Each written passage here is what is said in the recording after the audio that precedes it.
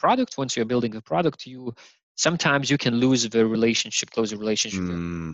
It's very, very important not to lose, but it's easy, yeah, comparing to like the agency. Welcome back to Young Smart Money with me, your host, Apple Kreider. Today we are sitting down with Rytis Lauris, the founder of Omnisend. And then this episode is really meaningful for me, and it kind of represents a little bit of a shift in what I'm trying to accomplish with the podcast, because as time has gone on, as I've learned more about business, about myself, about what I'm trying to accomplish with this show and with the people that I reach and with the people that I connect with, I've begun to realize that there's a really big difference between having a social media business and having a real business. And looking back and reflecting on a lot of the guests that I've had on this show in the past, I've been focused very heavily on people with like social media businesses. And that's been for a variety of reasons. One, I mean, that's the network that I'm plugged into. On Instagram, the people that you see talking about how successful they are the people with social media businesses, okay? Like they're the people who are trying to broadcast themselves so that they can get more people into their funnel, into their business. And that's well and good, but there's a huge distinction between having like a social media business and what I would call like a quote unquote real business, like a Silicon Valley startup. And so with this episode, it's kind of going to represent a little bit of a pivot, because I want to start shifting more into the world of like startups and people who are growing and running real business. I mean businesses like Airbnb, like Uber, like these startups that are really shaking things up. Not so much the guy who's out there selling tens of millions of dollars of his online program. I would much rather sit down with the girl who started a company that's really making an impact on the world as a whole. So I'm thinking that going forward, I'm going to prioritize a lot more getting those type of people on the show, even though they don't have as big of a social audience, because they're actually focused on building their business, and the episodes might not reach quite as many people if I don't have these guys with huge social media followings pushing them out to their followers. But I think it's going to provide a lot more value to people to actually hear from the people that are running real businesses that are really making an impact. Because sure, I mean, teaching people how to start a social media marketing agency is great, but I think something that's a lot more powerful and a lot more helpful and maybe educational to this audience, you, the listener, would be hearing from people who have businesses that they have been able to create from the ground up to really shake things up. I mean, that's what I am really infatuated with right now, and I hope you guys are as well. So we're sitting down with Rytis today to talk about his company Omnisend, but specifically one of the things we're going to be talking about, and one of the reasons why I think this is such a good episode to kind of start this pivot with, is because Rytis went from a service-based agency and transitioned that into a SaaS company. Okay, so SaaS, software as a service. We're going to be talking a lot more about SaaS companies going forward, just because that's what a lot of startups are doing. So Rytis had this digital marketing agency, okay?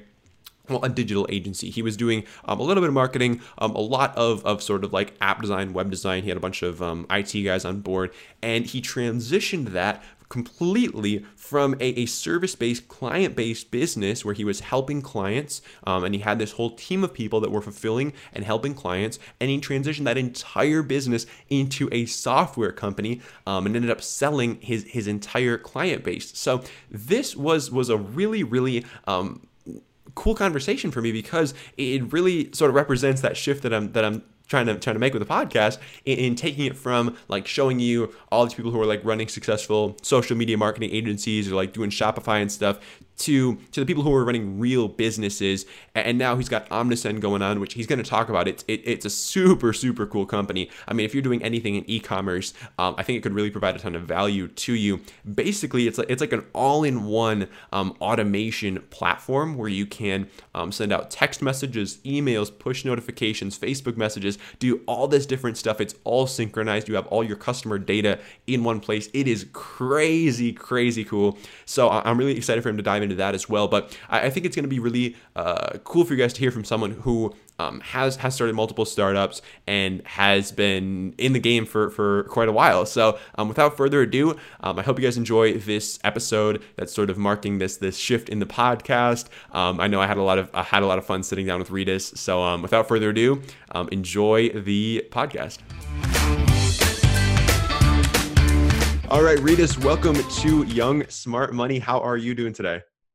Hey, Apple. Yeah, I'm great. Thanks for hosting me. Pleasure to be here. Yeah, it's a pleasure to have you. So for our listeners that aren't super familiar with who you are and what you're doing, they got to hear a bit about you in the intro to this episode. But for those of them that don't know who you are, could you give us a quick 60-second snapshot of sort of what you're working on right now? And then we're going to sort of flash back in time and work our way up.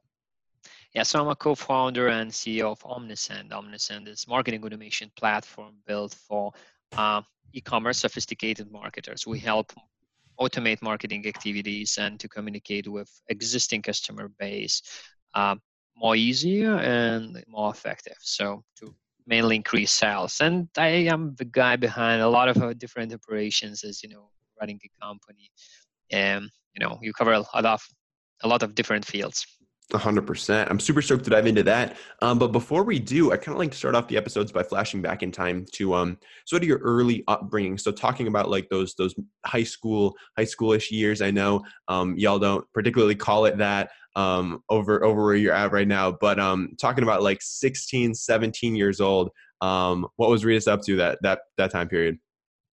Yeah, that's a good question. Actually, I would say, yeah, I was even getting more back in time machine Sure. when I was a kid. I was really modest kid and quite reserved. I was always good with like learning things and that, but not very social, I would say, which is an opposite to what I am now. And, and I guess everything has changed when I was around like 13 or 14. I got involved in some non-governmental organizations and activities like school students union and school level, the national level, etc., etc. So that what really made a huge impact on my personality and what to learn me to network with people, to make new connections, to organize things, to manage things, to focus, to pick priorities, etc., etc. So that really made a huge impact on all these non-governmental activities and being active in those organizations. What was the draw to you to those things? Was it the causes? Was it surrounding yourself with like-minded individuals, or why were you drawn to that? I would say that, being honest, it was accidental. Like, so there was kind of election happening in high school, like for school students union, and some of my classmates said, "Oh, maybe we'd like to participate," and said, I don't know, maybe. And I was elected there. There was kind of democratic election. People were voting anonymously, etc., counting all the votes. So there was already a process which really, put me into a little bit different environment, a little bit different activities. So that was really helpful for my personality and for personal growth, I would say. Huh. So there you sort of got exposed to different sort of like leadership and sort of like coordinating efforts and stuff. How did that sort of move with you forward into the projects that you started to work on from there? Yeah, so directly, I would say, when I was in the university studying, I was, I could say, 21 at that time. So one of fellows, one friend of mine, which I have met in one of those like school children organization. He was from a different school and studying a different subject, but he kind of outreached me and said, "What do you think about launching our company and starting our own business?" And so at that time already had the mindset and the credo that opportunities, they do appear, but if you decline those opportunities, they stop offering themselves to you. So you have to take all the opportunities, which come. So at that time, based on this mindset, I said, okay, well, I don't know anything about business, to be honest, but why not? That sounds great. Let's start a company. Let's start a business. So that was my first business at the age of like 21. So what exactly was that business, and what were you doing there? Nowadays, it's even like already strange things, but before the smartphone, there was like dummy phones, and intermediate was the feature phones with some like polyphonic melodies, and having a screensaver which is colorful. Mm-hmm. Before, no colors were in phones, so you can customize those screensavers and melodies, like ring melodies. So creating all these customized screensavers and desktops, like desktops for phone screens and phone ringtone melodies. That was the subject. We were creating those things and selling, and people were buying those. Huh. Yeah, it's something which is old school now, and you can't even imagine. I Yeah, I guess mean, now we just what have I'm so many talking about. options. Yeah. Yeah, yeah, but it was some years ago. That's fascinating. So did that do well? And like, what did you end up learning from that? No, I would say that was intermediate. It was something like self-employment. So we, as at that age, it was some extra money for our own needs, but I wouldn't call it like successful business. But I have learned a lot of things there, about what VAT, what sales tax is, or like how does hiring people look like, how does managing people look like, etc. So, but I had already some experience with like people management from my school years and environmental activities, but all this like taxes, legal stuff, accountancy, bookkeeping, all those things. So I have learned a lot, and although it was not like super successful, finally we like have sold that company with a little bit of profit. It was not something like Huh. extraordinary, but yeah, but I would still consider it like a rather successful thing. And it was a little bit profitable, and a lot of great lessons I have learned. Sure. So after you ended up selling that, were you still in school, or was that after you graduated? I was the That's a good question. That's something around me graduating like university, so around 22 or 23. Yeah, something like. Okay. And then after you got out of school, you went into the 9 to 5 life, correct? Yeah, that's shy. A little bit. I mean, just a little bit. So for a while I was working, yeah, nine to five, but that was a short period of time. After that, I went after like another venture, and like technically I used to work for in my life for like 1 year or so, 9 to 5. I'm 36 now, so starting 15 years ago. It sounds so many years ago, but yeah. So in 15 years, I would say like 14 years of those, I used to run my own ventures. One of them. Wow. So Yeah. when you were working that 9 to 5, did you always have it on your mind that you wanted to leave, like from the very beginning, or was that something that you figured out later on? And no, that was actually the company. The company was owned by the dad of one good friend of mine. So, and the dad was not very interested in that business anymore. So he kind of left it for his son and his friend to run the company. And so it, although I didn't have stake there, but I had a lot of freedom and I had a lot of impact on what we were doing, etc. So it was not like typical 9 to 5 job because of that impact of for business, and because of like importance of decisions you were available to make. So that was not typical. Therefore, I felt really good there, and they didn't want to leave. But the I'm Lithuanian, and the story which I'm telling, it had happened in Lithuania. Lithuania is a small country in Northern Europe. Um, so the vision was always to build something like global business. So the initial venture and the second company I was working to, it was something like local. So we have started our first startup at that time with exactly the same fellow, the same friend whose father's business we were uh, kind of running. And yeah, and that venture it was called Treenix, and we were selling like gift cards printed in with an eco ink on eco paper, and planting a real tree for every postcard sold. Wow. Yeah. What was the draw to like the environmental side of that? Is that something that you've always been interested in, or were you?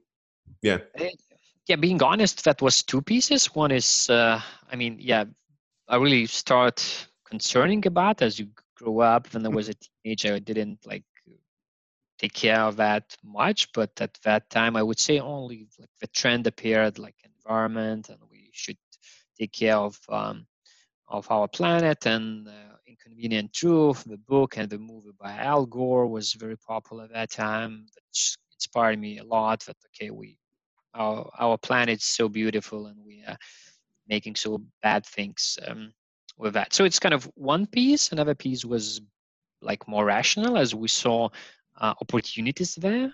That the trend is upcoming, and more people are concerned about the future of the planet. So why not like do something both socially responsible and then like seeing business opportunity and earning money out of that. So Yeah. it was a combination of both of that. Sure. So yeah, so taking advantage of those opportunities, but also having that cognizant sort of recognition that there was a problem and that you did want to be on the correct side of it. Yeah, that's true. Sure. So I'm curious as well where that goal came from, because you mentioned you had this goal of starting a global business.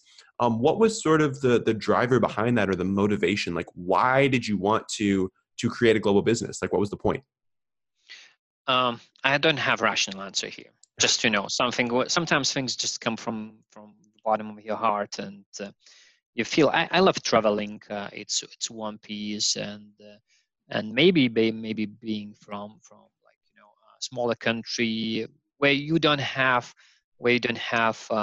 huge home market. So if you want to create really something substantial, something big, so you need to think global and to create global either product or services. So uh, I mean, I'm trying to rationalize now. I have never thought about that, why I did it, but it kind of seems like, it just came somewhere from the bottom of the heart. Huh. That's very interesting, because yeah, I definitely I have a similar drive in that I'm looking to impact a lot of people with both my message and with my business. And I definitely I can relate with that, but I was just wondering if there was any sort of like internal drivers that were there too. Yeah, I'm not sure. I mean, there was kind of no event or something like what happened in Sure. your life that you made that decision. Just yeah, I guess it's more like seeing that local market is very very small. So creating a big impact. That's the only way to start thinking global and to serve a global market. Absolutely. So the next project that you decided to pursue was more on the service-based side of things, right? Yeah, that's correct. Yeah. So after that, which was kind of a very beginning of what Omnisend is now. So I have launched a digital marketing agency. So Mhm. initially it was more IT development agency selling developers hours for custom project development like websites, online stores, Facebook applications, etc. So starting from just pure IT development, then adding uh, marketing layer, digital marketing layer on top, and like becoming a full service agency for the customer needs, and then developing, promoting things, and etc. But that was purely service business. So service business has a lot of challenges that you need to fight for each project again and again. And we had some retainers, but it was mainly like project based. So you're never sure if you're gonna have enough customers like in 2 months, in 3 months, etc. Wow. So a lot of a headache. Yeah. Yeah, so I want to dive more into that, because I know a lot of young listeners are sort of infatuated by this like digital agency model, this service-based model. So I want you to sort of dive a little bit deeper into, I mean, you mentioned sort of what the business looked like, but yeah, talk about some of those challenges that you faced and that service-based businesses tend to run into. Mhm. Yeah. So despite the fact it is challenging business, but it's very very good school, I would say. Good lessons you can learn there, because like you are serving so many different customers, and customers are different and their needs are different, and of course they always want something you to do yesterday. I mean, tomorrow is not okay. They needed it yesterday, and Yeah. always, and especially like in IT at some time ago, people were not that well educated, and they thought that to build a online store or like a proper website, it's gonna take you like one day, just a couple of lines of code and Oh, then you're up and running. Yeah, it's yeah, easy. yeah, it's easy. Just but look, come on. I'm asking you to add the single button, and you are That's all like I need. calculating Yeah. that. Yeah, it's 2 days of work. Come on, it's just a single button. Yeah. So I would say it's more kind of emotional part that you need to switch during the day so many times. You cannot focus like to many projects, different projects, different needs of the customers. Customer is always right, so you have to please them, and then it's not easy. It's kind of emotional part, and more like, let's say, rational part is really again, project-based businesses. It's really challenging because you are not sure about the future, and yeah, it's one part, and cash flow management. Some customers, they don't pay on time, then you need to somehow manage the cash flow, and especially in this agency business, because the vast majority of your expenses are salaries, because you hire people, and you cannot be late with salaries, and so cash flow is very, very important here. You have no no right to delay with your major line of expenses. Yeah. So yeah, so that I would say that was another challenge to always find new projects and then manage cash flow and all that things. But on the other hand, as I said, I mean it's a really, really good school, a good university of business. So I would suggest anyone before starting his like product, if you want to build like product, as we do have a SaaS product now. So to learn things and to see a more like customers' point of view, like larger customers, and like from agency side trains you to really be more customer centric. I mean, because that's the only way to do and to be. Once you're building your the product, once you're building a product, you sometimes you can lose the relationship, closer relationship. Mm. It's very, very important not to lose, but it's easier comparing to like the agency. That's a really good point that you brought up. I'm curious, bouncing back, where did you have all of these IT people in house, or was that sort of like a virtual relationship that you had with your team? No, we have hired, yeah. So that was challenging as well, because retention was a challenge. So comparing like agency, as especially developers, they're not that happy to work with many different projects, comparing to like being able to work to one product. So the customer like team retention and employees retention was a challenge at the time, which is not the case now when we're building the product, and the team believes in product, and they can focus on very specific pieces, and they can see more impact comparing to, let's say, you're creating some campaign website, like marketing campaign website, which is being thrown away after 2 months of campaign. So you don't feel like long-term impact on what you are doing. So um, Yeah, I mean, fulfillment is huge for any project that anyone's working on. Like, they're going to want to be able to see like that big picture and really understand like what their contribution is helping to build. And yeah, like you said, if it's just like a throwaway website, then they're probably not going to feel as satisfied in that position as if they're working on say like a SaaS product or something that really does have that longevity and is going to be around for a while. Yeah, that's correct. But despite that, we believe that to bring a really good quality and to offer a good quality, it's necessary to have the in-house team. So we outsourced a little bit, but mainly we had all the personnel in-house, which was very good once we turned our business to the SaaS company, as we had a team in place already.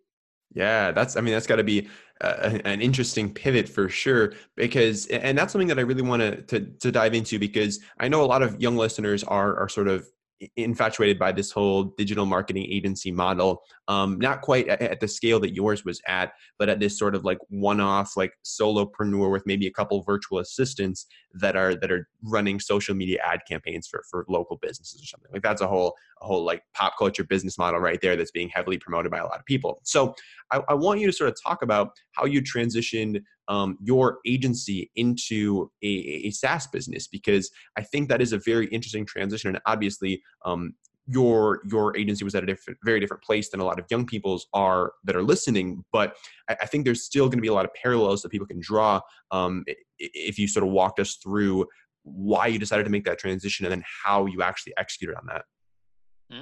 So I would say the first and the most important thing is really finding customer pain. So your product, which you're gonna build, what kind of pain it's gonna solve. So I see a lot of, especially when young people, a lot of people like pitching myself or in some like startup competition in pitch contests that they have an idea of apps. I mean, I'm gonna build an app, blow everybody's mind, and like billions of people gonna use it. So in my point of view, I mean, we have Facebook because it's Facebook. We have Instagram, which is now acquired by Facebook. We have Snapchat. We have some of those success stories, which are outliers. And you cannot predict that success, and you cannot create the company. You should not try to create another Facebook. And at the same time, there are thousands of really successful, like worth millions, tens of millions, maybe hundreds of millions, SaaS companies, like IT products, which are very successful. I mean, gives you a lot of fortune as a founder, but they're not becoming like outliers, one of a kind. So my point of view, it's better for, especially for young people, to really focus on building that kind of business. I mean, building next Omnisend, but not next Facebook. And if you work smart and hard, that's what I always say to the team. Like, you have to work smart and hard, and on top you need some luck. But initial is like, building routine things, doing job, everyday routine, which is sometimes not that interesting, not that fascinating. And if you have some luck on top, so then you're gonna succeed and you're gonna. I want to hear more about how you think about luck, because I know luck's a very an interesting word, and a lot of people have a lot of different definitions as far as luck goes. So talk to us a bit about how you think about luck and what you mean when you say luck. So I would define it really being in the right place at the right time. And so it's luck. And another very important component is being ready to accept that luck. Yeah. So that's working hard and smart piece is very, very important, because if the luck comes, but you're not ready to take it, so it's going to go. So. All right. So you found that problem that your customers were having, in this case, yeah. A marketing solution. You figured you needed to provide this solution. Where'd you go from there? Yeah. So in our case, so again, for young people listening, so if you are serving your customers currently and you see some specific problem that they have and no one is solving in the market. So in our case, that exactly was.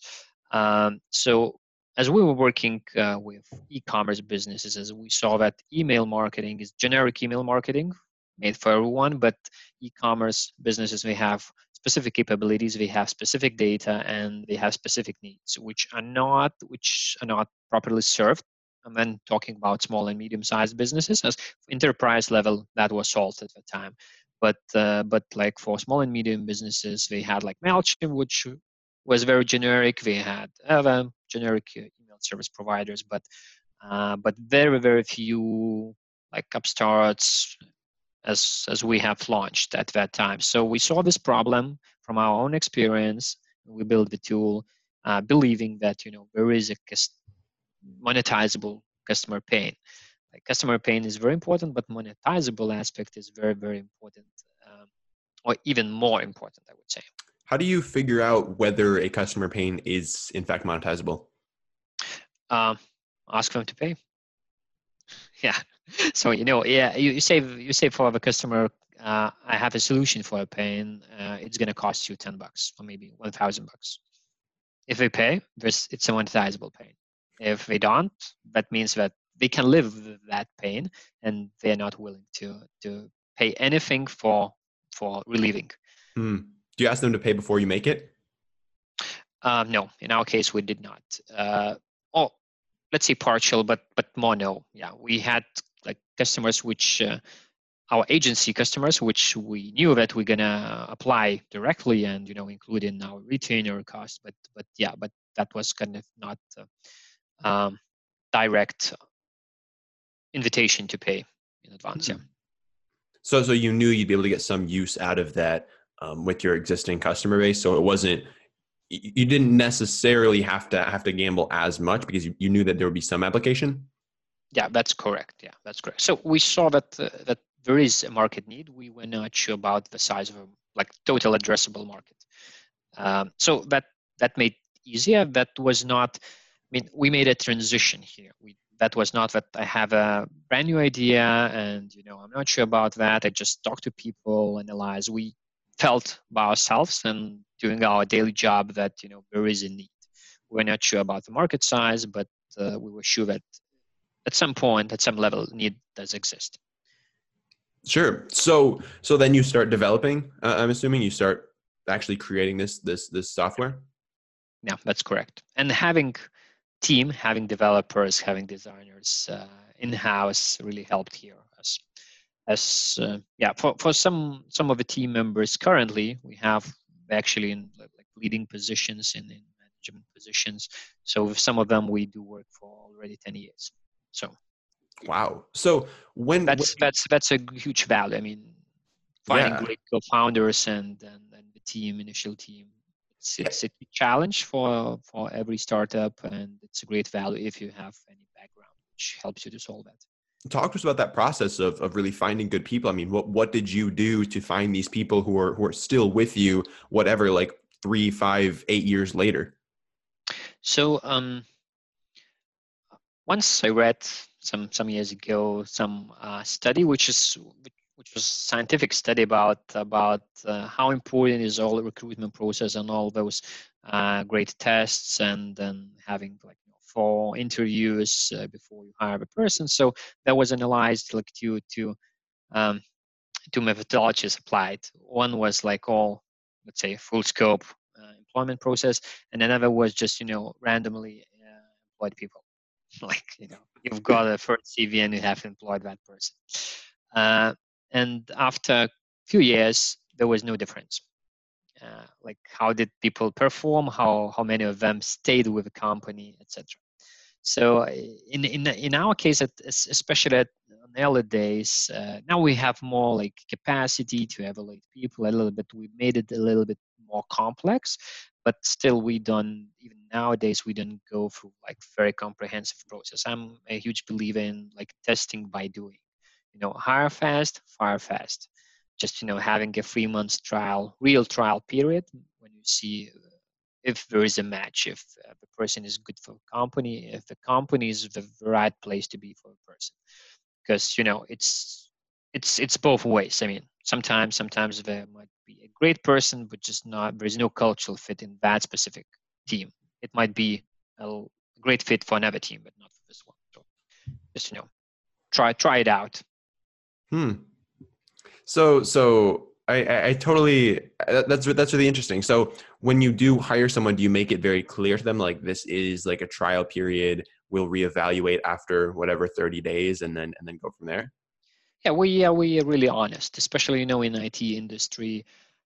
It's not that, people can find a job quite easily, more or less. Yeah. So it's not like super harmful thing for none of the sides. So why to continue doing things if there is no match?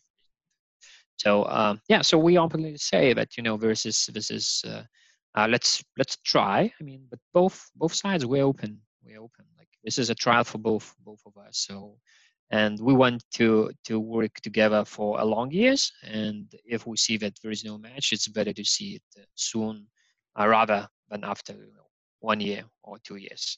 So it's better to say buy in 3 months or after 10 years.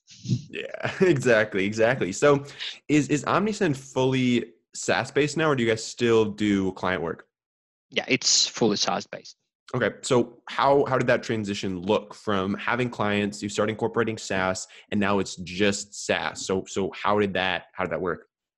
So at some point, we made a decision that the SaaS product was uptaking Okay. slowly. Initially, it was not very fast. It didn't boom, but like little by little, we started earning more and more money from that. At some point, that we made a decision that we need to focus. So it's another thing that I'm strong believer in, the focus. So what I mean, if you want to achieve something, you need to laser focus on something, and the probability to be successful it's going to be much higher. Yeah, so we made a decision to focus, and at that time we had still clients serving, like doing custom development for them. So we found another agency which is doing exactly the same. We knew them for already well. They used to be our rival, but at the same time we had like really on a human level good relationship with them. So we just offered them to buy our portfolio of customers and our contracts. So that was kind of semi exit, not selling the full company but selling the portfolio of your existing customers and getting some cash to develop your product. Huh. Yeah, that's an interesting way to go about that. So, how I'm assuming the SaaS side of things was not nearly as big as the sort of like client work at that point, or were they about equal? And not that was not as big. Yeah, that was a risk. That was a bet. Yeah, we just start seeing like first signs, and we believed that it can succeed, and that was a bet. But again, it was good. I mean, it was good because you throw yourself out of your comfort zone. Instead of like having a cash, some kind of buffer, you start feeling that you are burning your cash, and you have less and less cash in the bank account every month, and then you focus on how to earn money, how to change the situation.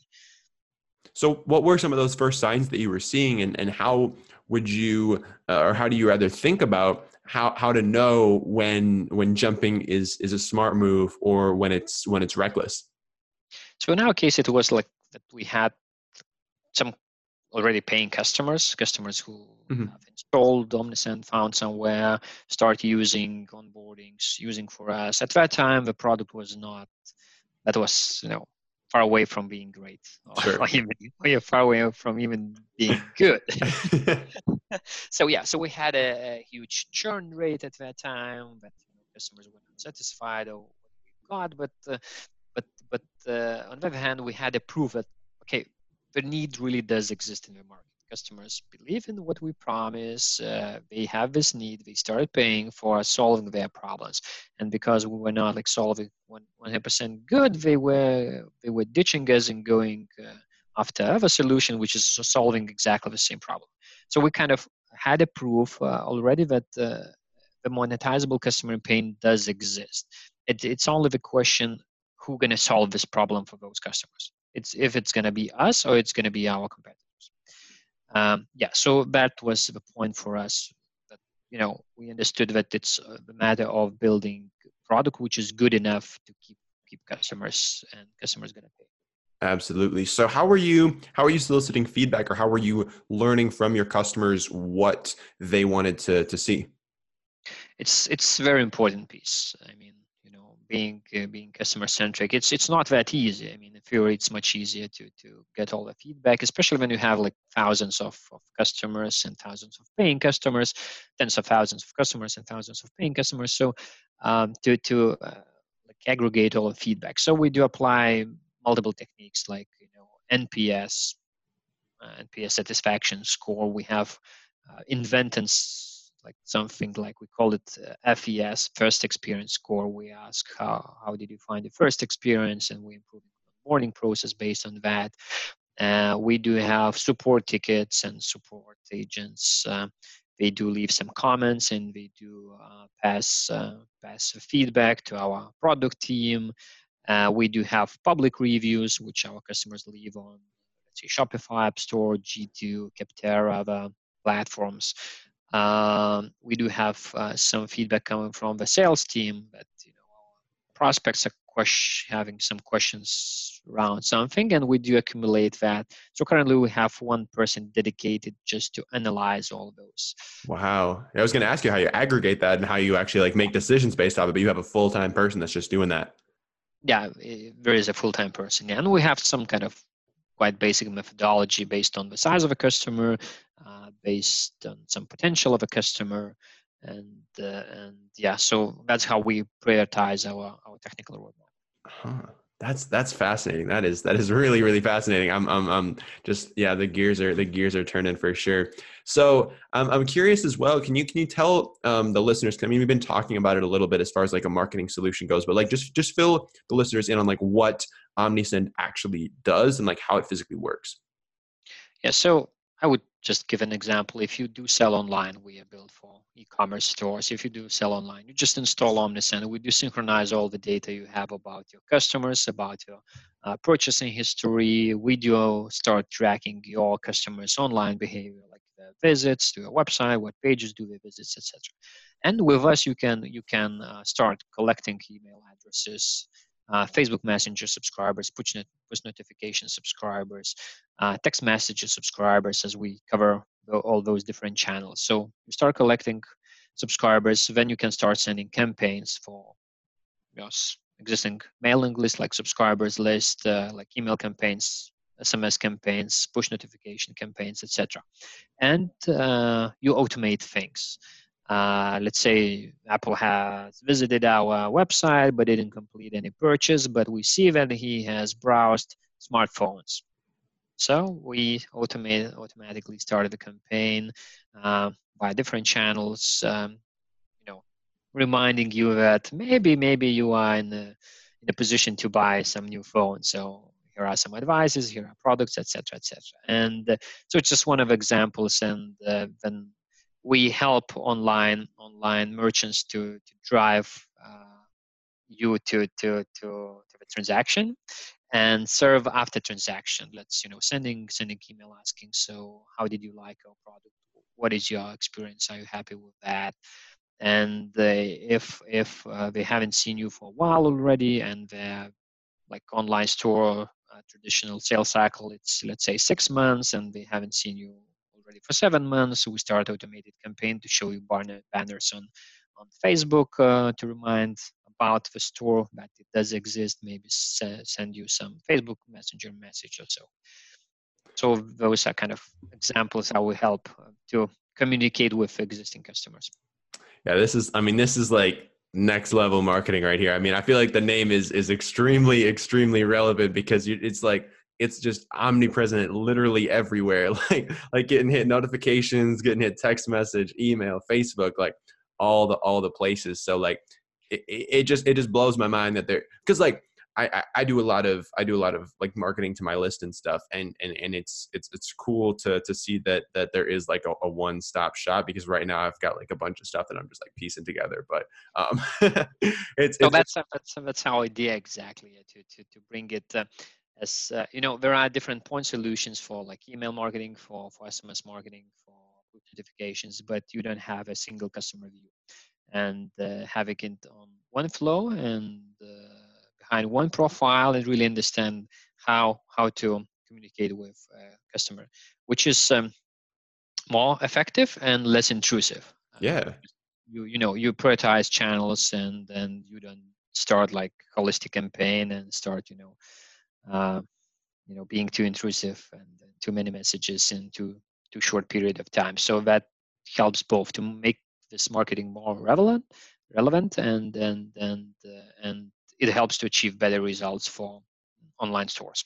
Yeah, and just being able to have all that data in one place on like what your people are up to and like what each person has done, and just having all that aggregated, that's just like I'm just blown away by how much of a value add that is. Like I saw what you guys are doing, I'm like, dang, this is like some really valuable stuff. So I mean, if any of y'all are in e-commerce, and I know a lot of you guys are, I definitely, I mean, you guys got to check out Omnisend. Like they're doing some really cool stuff, and Rytis is just he's crushing the game. So thank you so much for hopping on the podcast.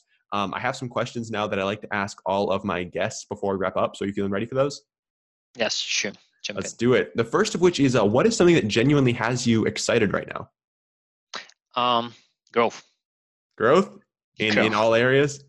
In all areas, yeah. His business is growing, team is growing. It's a really challenging thing, but that's really fascinating. And the most fascinating part is really that I feel the personal growth as a specialist, as a manager, as CEO.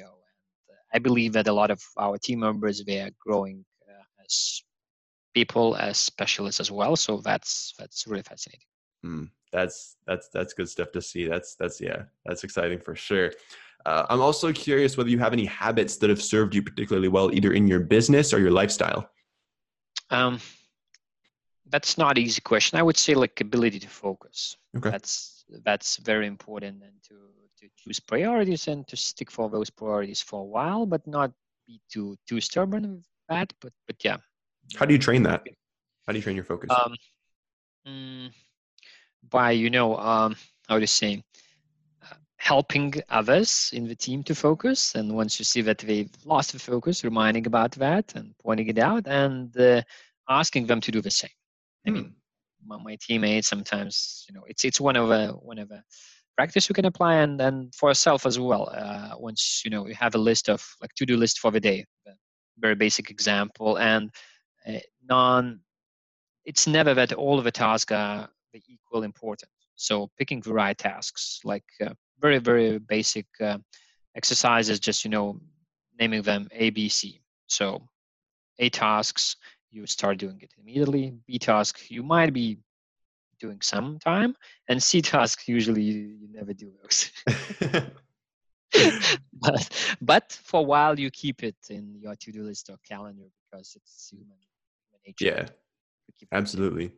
So I'm curious as well. What or who rather is an entrepreneur that you look up to? There's no like one specific person. Okay. I like reading like biography books, like of the people who have like achieved a lot in their lifetime, and some of them are kind of old already. Some of them are not. So like Elon Musk, Jeff Bezos, Steve Jobs, Richard Branson, some politicians like JFK. I recently read a biography of JFK. It's not about business, but it's also about leadership, management by the broad mean. Last thing I want to ask you is, what's a technology that you feel is overrated? Technology which is overrated. I don't know. Okay. There's no one exactly at this point, which I would say that no, nothing comes to my mind like currently. Okay, that's a fair answer. That's a fair answer. All right, Rytis. Well, man, thank you so much for hopping on the show. Where can our listeners go if they want to find out more about you and more about Omnisend? So it's omnisend.com, and I love LinkedIn, so Rytis Lauris on LinkedIn. So I'm posting things. That's my most preferred social network. Cool. I use LinkedIn. I use Twitter a little bit, much less Facebook. Awesome. Well, I'll put etc. Yeah. So I'll put links to those in the show notes so our listeners can find you, connect with you, all that good stuff. I'm extremely grateful for you coming on the show. Do you have any last parting thoughts, words of wisdom, or anything you want to leave the listener with? So, as far as I understand, like vast majority of the listeners are young people. So my advice would be, start doing things. Just do it. That's a great slogan. Nike is a great company, but the slogan is even better. and there's another like, so just those who start doing things, those succeed with. There we go. Just do it. Thank you so much, Rytis. It's been a pleasure. Likewise. Thanks for inviting me. Bada bing, bada boom. That is a wrap, guys. I hope you guys enjoyed this last episode of Young Smart Money. If you did, you know what to do. Drop us a 5-star review on iTunes. It would mean the world to me. I literally run on reviews like they are the fuel that goes into my body and gets me jazzed up, fired up every single morning. So if you take the time, literally it's like 5 seconds to drop a review. If you're in the podcast app, literally just go to Young Smart Money, scroll all the way down past all the episodes. At the very bottom, there'll be a section that says write a review. If you could drop me all of your thoughts, all of your questions, all your comments, all your concerns, I would love to read those. I read each and every one of them, and I really do take them all to heart. So that would mean a ton if you could do that.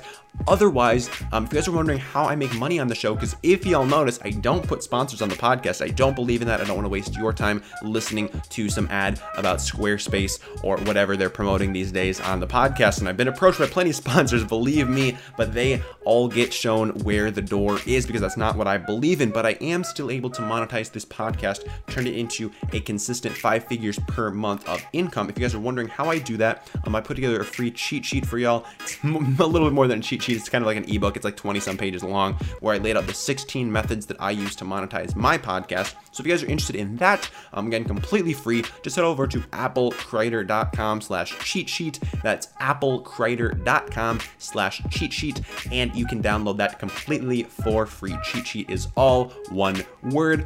Don't ask me to spell it though, because I will probably mess up. So guys, applecreator.com/cheat sheet for the free cheat sheet, how I'm able to monetize my podcast consistently, 5 figures per month. Off of that, I really am passionate about podcasting, and I want to teach y'all how to do it because I see these guys making videos on YouTube teaching you like the bare minimum, the basics, the stuff that nobody like needs to actually learn. But it's that advanced stuff. It's how to actually make money doing this without having to put sponsors on your show that I think is really truly valuable. So that's why I wanted to share that with y'all. So guys, again, absolutely free to download. Link will also be in the show notes for this episode. Otherwise, I hope you guys have an absolutely wonderful rest of your day wherever it leads you. And I'm glad you decided to spend the last hour here with us on Young Smart Money.